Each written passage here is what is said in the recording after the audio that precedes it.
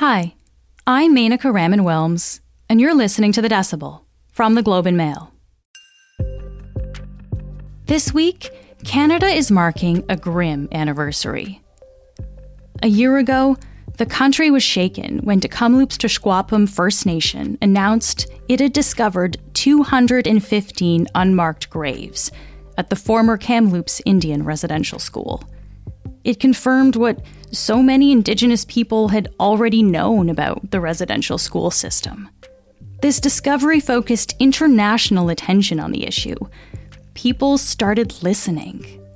But long before that, journalist Connie Walker was covering stories from Indigenous communities. She was a reporter, and for the last few years, she's hosted investigative podcasts that look at the lives of missing and murdered Indigenous women. Connie addresses these big issues by telling personal stories, and now she's decided to share her own family story.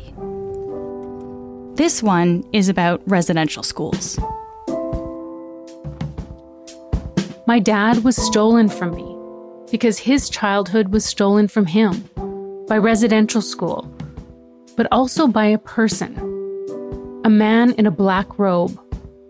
Their lives first intersected at residential school when my dad was a boy and the priest a man, and then they collided again years later on the side of a dark road in Saskatchewan. The new season of Connie's podcast series, called Stolen, is about St. Michael's Indian Residential School, her own father's past there, and the wide-reaching effects of that experience. This is The Decibel.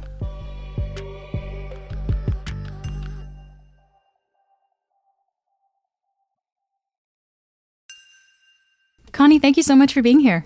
Thanks so much for having me. So you've had 3 other podcast series before this one, Connie, but this season is a lot more personal than your other work. When did you decide that this series was going to be about your own dad? Yeah, it was last May, actually, about a year ago. And it really, I think, was influenced by the discovery that was made at the Kamloops Indian Residential School a year ago, the discovery of the remains of what's believed to be 215 children who went to that residential school. And, that was a really difficult time. And I remember around that time, that it felt like people were paying attention to Indigenous issues in a new way, and were taking that news really seriously and really feeling the impacts of what that meant. And I think also what happened was that, survivors were feeling for the first time that they were being believed. The things that they had been saying all along about their experiences in residential school, they finally had space for that. And it was around that time people started coming forward and sharing stories about their own experiences in residential schools. And that was when my brother shared this story about my dad that I had never heard before. Coming just a few weeks after the news from Kamloops, it really shook me, and it made me realize how little I knew about my dad's experience and how little I knew about how it impacted him and how it impacted me. And so it really seemed like a kind of a natural evolution to then look inward and start thinking about how I was connected to this story as well. Yeah. Could you just give us a quick idea of what is that story that your brother told you about your dad? Well, I was just scrolling through Facebook one evening, and I saw this post from my brother Hal, and it was a story that he had been told by our father. Our father passed away in 2013, but Hal said years ago, like over 20 years ago, he was driving with our dad one day, and our dad shared this story with him about a time when he was in the RCMP. He was a special constable in the Royal Canadian Mounted Police, and he was on patrol one night, and he saw a vehicle that was swerving, and he thought the driver might be impaired, so he pulled it over.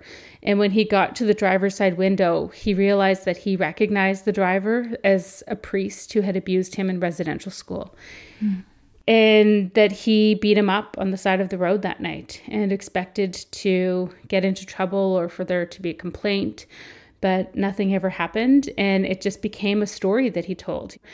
But I never knew that story until last May. And you might be surprised, because given that I've spent so much time reporting on Indigenous stories and Indigenous issues, that I had just never really thought about what my dad experienced at residential school, and that revelation that he was abused as a boy, sexually abused as a boy, it broke my heart. It was just devastating.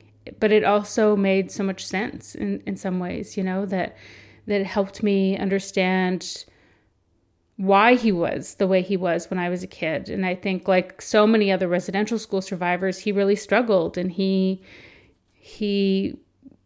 was really angry when I was a kid, and abusive, and that really shaped our relationship, of course, and this somehow felt like a chance to revisit it.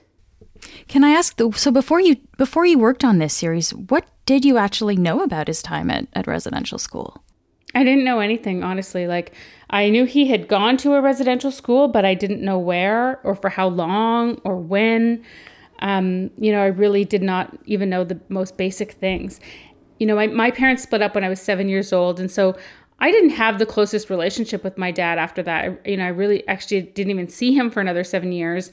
And then when I reconnected with him, it was really sporadic. I'd see him here or there once every few years. And I think I really kept my distance because of those memories I had of him, from when I was a kid, when I was afraid of him, and he was so scary. And what are some of those memories? You've referenced that now, but can you tell me about your dad? What was he like when you were growing up? Yeah, I think a lot of residential school survivors, he really struggled with what he experienced in residential school. And he drank a lot, and he was abusive and angry. And I don't remember him ever being affectionate to me. And I think that when my parents split up when I was 7, it happened really quickly. We didn't say goodbye to him or anything. What I've learned is, like, his life didn't end there. That was like a sliver of his experience. And what I've learned in now this investigation into what his experience was at residential school, he went on to heal from that experience, and he became, reconnected to his culture and his spirituality, and he became a really important leader in his community. The experience that I had with him was a really different experience than my younger brothers and sisters, and the father that they knew just seems completely foreign to me. And so, that's what this journey of the podcast has been, feeling like I've been getting to know who my dad was through all of these interviews and conversations with my family members who knew him better than I do. And it's been amazing on one hand to feel like I'm getting to learn more about him and learn more about who he was. But it also, it's also really sad because I didn't get to know him before he passed away. And I feel like I missed out on that chance to appreciate, who he became. Yeah. Connie, I want to play a clip from the very beginning of this season. In this point, you're talking about that story of your dad beating up the priest. Let's listen to this section here. It's a story that my father told that was later told to me. Hearing it has changed the way I think about my life. How did it change the way that you think about your life? I am still, and I have been still, really affected by the trauma that I experienced as a young kid, by the things that happened to me in my childhood, the abuse that I witnessed and experienced from my dad when I was a kid. And I think that hearing that story kind of unlocked an understanding in me about where the root of that actually is. I think of my dad, and I think of the things that I went through when I was a kid, but this is kind of the first time having a realization that it didn't start with him. It started somewhere else, like in this residential school and with this other priest. Part of my work in the last few years has been focused, on reporting on Indigenous issues and specifically violence against Indigenous women. And through that reporting, in my previous podcasts about Alberta Williams and Cleo Smeganis and Jermaine Charlo, it's also been for me an education in trauma and the impacts of trauma, not just in their families, but I really feel like it's helped me kind of pinpoint and examine my own trauma. And one of the things that I've learned is that one of the ways to heal from trauma is to talk about it, is to actually expose it, that there's so much harm that comes from trying to push it away and trying to bury it, because that doesn't actually work. And so this podcast felt like a chance for me to expose this, to better understand my life, my dad's life, and to expose what happened to us, but what happened to, my dad was one of 15 kids to go to this residential school. Like, all of my aunts and uncles went there, most of them from the time they were 6 years old until they were 16. This was like a huge figure in our family. And my dad was actually the third generation in his family on both sides. When I went to the archives in Edmonton, Alberta, which is where they have a lot of records from St. Michael's Residential School, I saw my dad's mom and dad. I saw their attendance records. I saw their parents. Like, this is wow. Like, and my dad's grandfather was one of the original students of this school. Like, this school was open for over 100 years in this community. And there are so many families that are impacted by what happened there. This school, St. Michael's, it only closed in 1996 too, like less than 30 years ago. It was operating for quite a long time. Yeah, I could have went to that school. Like, I was not going to be going to that school, but like, it was an option. Like, kids my age, my cousins, my older sister, like, I have family members who went to the school. You're just talking there about speaking through some of this trauma, like actually talking about it and engaging with it in that way. You were also very open in one of the episodes about the fact that you yourself were wrestling with the question of, can you actually tell the story about your dad, though? Is it your story to tell? What made you eventually decide that yes, you could tell this story? This question, I think, that I'm trying to answer started with my dad's story and started with this story of him pulling over the priest.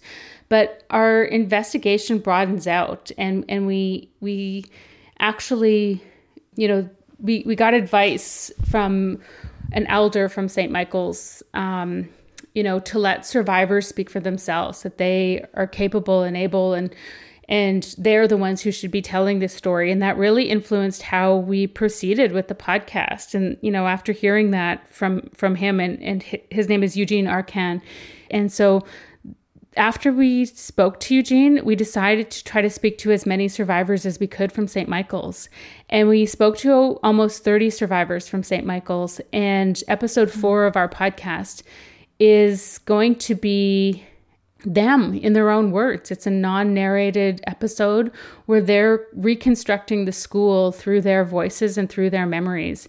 And I think that, in learning and hearing from them and learning about my dad's experience, it's also helped me understand how that our family was not unique, that every family has been impacted by this. And that has really been borne out, in having the first few episodes released. Like, I'm hearing from so many people who say, this is my dad. This was my dad. I had this experience with him. This was my mom. Like, we never talked about it. But, and I think that as intergenerational survivors, we have a responsibility and a duty to learn the truth about what our parents went through and what their experiences were. And I think, it's one of the ways that we can hopefully heal from the trauma that we also experienced because of it. Mm-hmm. Yeah, you are focused on one story here at the start, but you do, it broadens it out to the experience of many people, as you say. I want to play another clip from the first episode that actually looks at this point as well. Someone once told me that there's not a single Indigenous person in Canada who has not been touched by the legacy of residential schools. And I know that is true. I felt it the moment I heard it. So bringing it back to the individual here to start, I guess since you learned about what your father went through at St. Michael's, has this new knowledge let you maybe connect the dots in a way, understand, why your dad was the way that he was?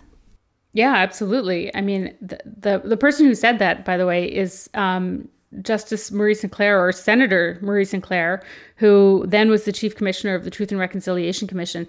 And he said that on the day of the final report, that they were delivering the final report for the Truth and Reconciliation Commission. There's so much that I think just as Indigenous people, you're just born impacted and you don't even understand how that's happened or what that is. It's kind of just in the water. It's just in the experience. But so many of us don't actually understand where that comes from, and what was it about our parents' and grandparents' experiences that have led to the realities that we're living now. And that was really the goal of this podcast, is to try to connect the dots and try to better understand how this one school, and not only this one school, like the person who hurt my dad was a man. Like it was an individual, a priest who was responsible for caring for the children in their care, and instead abused him. And it made me want to know, like, what happened to that person? What was he ever held accountable for anything? Were any of the priests or nuns or staff members or people who hurt children in that one school ever held accountable for what happened to the kids there? And that became a driving focus of our investigation. And we've spent so much time uncovering just how widespread the abuse was at St. Michael's, and really like illustrating just how that window for accountability is so tiny, and it's shrinking every day. Because people are getting older too, and because survivors are getting older. 2 of my dad's brothers have passed away in the last year. Like we're losing survivors. We're losing the chance to hear their stories, to understand their truth. So yeah, as you say, like it's important to do this work at this time too. I think the timing is interesting of the release of the season as well, because I think people are connecting the anniversary of the discovery of the unmarked graves in Kamloops. And I wonder, how do you see, I guess, the work that you've done on this series fitting into the broader conversation around this discovery? I mean, I think what I hope we're able to do is, like, what I hope, the audience comes away with is, like, a deeper understanding of the impact on me and my dad and my family. And through that, I think that's one of the powerful things about podcasting, is like that these deep dives that we do on a single individual can help illuminate bigger issues. And I think also can help create space for people to have empathy. My dad was 6 years old when he went to St. Michael's, like 6 years old. Like, it's just unimaginable for me to imagine my daughter, going at that age, or anyone's kids. Like, but this is what happened to him and all of his brothers and sisters and his parents. And I think that we're talking a lot. There are so many conversations around reconciliation and what does that mean, and reckoning, and I think that we can't meaningfully have those conversations if we don't understand the truth. This is something that is long overdue. Yeah. Connie, how does it feel to have this story out in the world? This is, as you say, like, this is a personal investigation that you've been on for a number of months now. So how does this feel? I mean, it feels terrifying. It feels like it's been really anxious. I think I feel a lot of responsibility to my family, my aunties and uncles, and my brothers and sisters who shared so much with me, and I want to do right by them and be respectful of their experiences. But it also feels like a relief in some way, because, I think this is so important. And I really feel like this is my family's story, but this is really so many other family stories as well. And like, I feel compelled to share and to expose what's happened and to help people understand the truth, because it has been hidden and suppressed for so long. And, I just want to help people understand and have empathy for my dad and my aunts and uncles and all of the children who were impacted by their horrible experiences at that school. You mentioned your own daughter a little earlier. Is she part of this journey at all? Like, does she ask questions about things and want to know? Yeah, I mean, she's 10 years old, and so she's a little bit young to listen to the podcast, but she definitely has been part of the journey, because we spent like 6 weeks at home in Saskatchewan last summer. And as part of the reporting was like, I was doing interviews some of the time, but then we were visiting with family, and we would have like a family dinner at my auntie's house, and we'd go visit my sister. And so like, I feel like this is part of it as well, is like the beauty and the gratitude I have is because I was able to reconnect with my family in this really incredible way.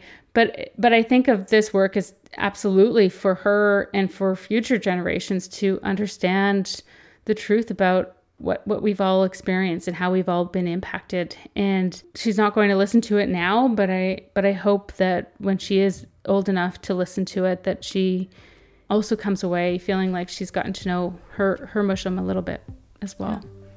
Connie, thank you so much for speaking with me today. Thanks so much for having me. I appreciate it.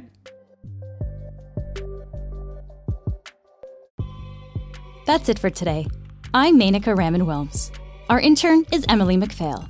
Our producers are Madeline White, Cheryl Sutherland, and Rachel Levy-McLaughlin. David Crosby edits the show. Kasia Mihailovich is our senior producer, and Angela Pacenza is our executive editor.